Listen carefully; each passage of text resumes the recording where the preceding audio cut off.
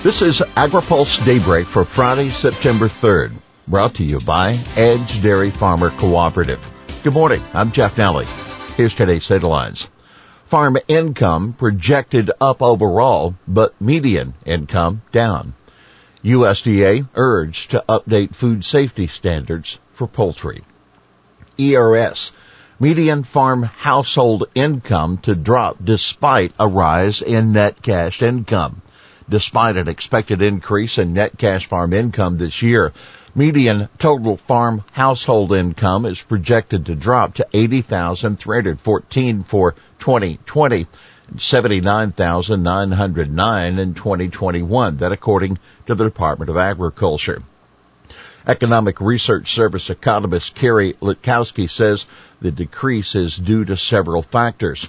Farm profits are often shared with other stakeholders like landowners or contracts, and the well-being of the farm operator households is determined by a combination of on-farm and off-farm activity, she said in a webinar.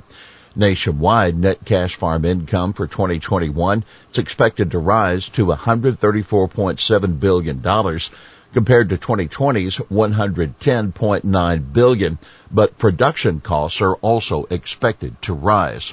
You can read our full report at agripulse.com. Coalition pushes USDA to update food safety standards for poultry. A diverse coalition of consumer groups, illness survivors, and major poultry processors want USDA to update its poultry food safety standards, citing persistently high illness rates from Salmonella and Campylobacter over the last 20 years. A modernized hazard analysis and critical control point framework should address risk reduction across the full production process.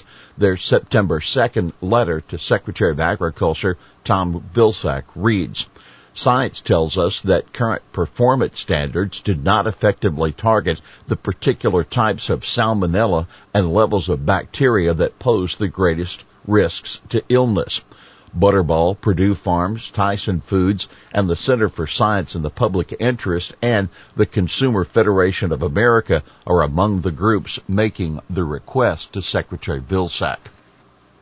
Mexico importing a lot more U.S. cotton. Mexico's textile industry is quickly recovering from last year's pandemic-induced downturn and is buying a lot of cotton from the U.S. That's according to a new report from the USDA's Foreign Agriculture Service.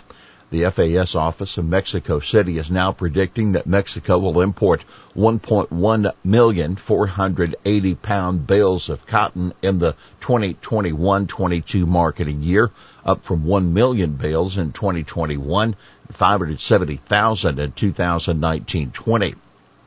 The new forecast for 21-22 would be the highest level of trade in more than a decade.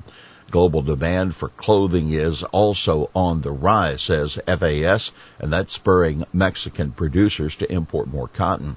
Additionally, high global freight costs have disincentivized the importation of garments from Asia and further boosted Mexican textile production, the report said.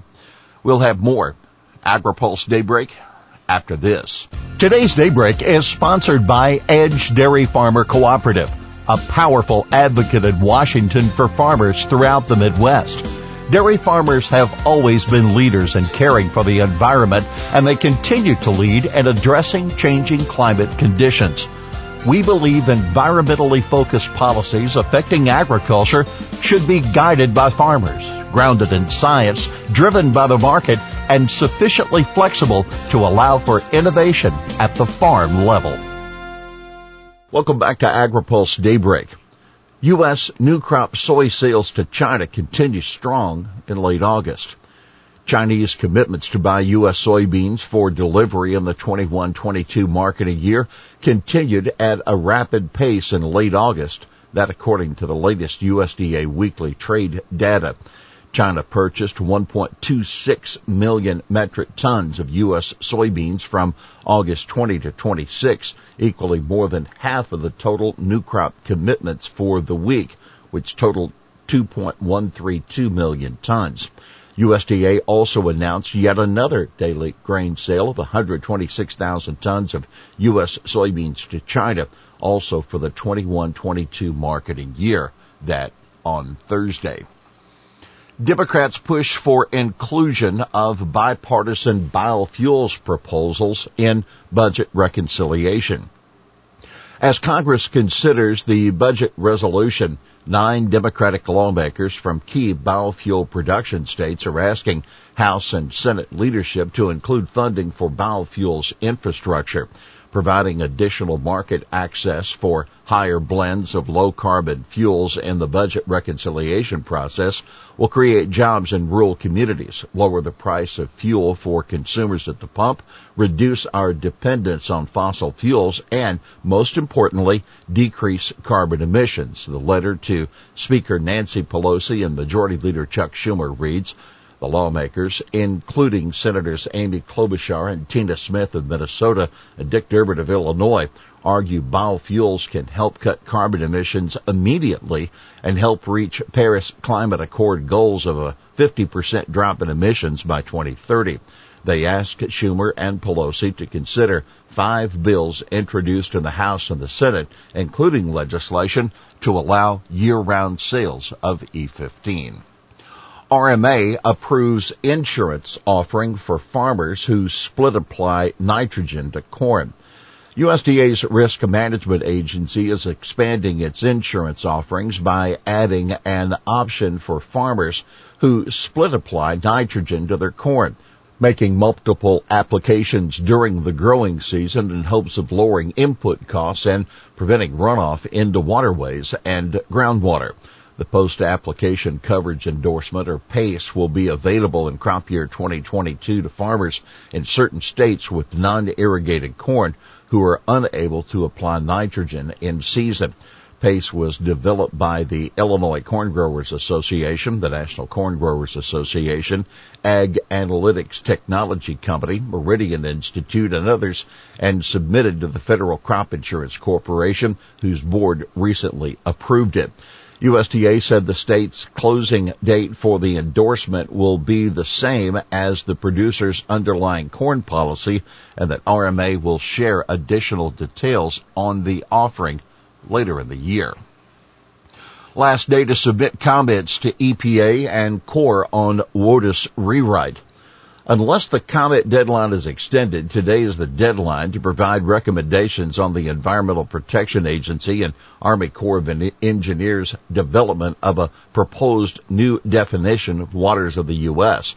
The agencies have held a series of virtual public meetings to gather input thus far, where agriculture and environmental groups have been well represented. The former generally want the agencies to stick with the Trump-era Navigable Waters Protection Rule, which has just been vacated, while environmentalists want something more closely resembling the Obama administration's 2015 WOTUS rule. In response to several calls to extend the comment period, an EPA spokesperson said the agencies are reviewing those requests. Here's today's She Said It. Once it is available, this new insurance product will be a valuable tool for corn farmers across the Midwest as they adapt to changing conditions and on-farm data that shows the benefits of split nitrogen application. That Deborah Atwood, Meridian Institute Senior Fellow and Executive Director of Agree, commenting on RMA's new insurance offering. Well, that's Daybreak for this Friday, September 3rd, brought to you by Edge Dairy Farmer Cooperative. For the latest news out of Washington, D.C., visit agripulse.com. For AgriPulse Daybreak, I'm Jeff Nally.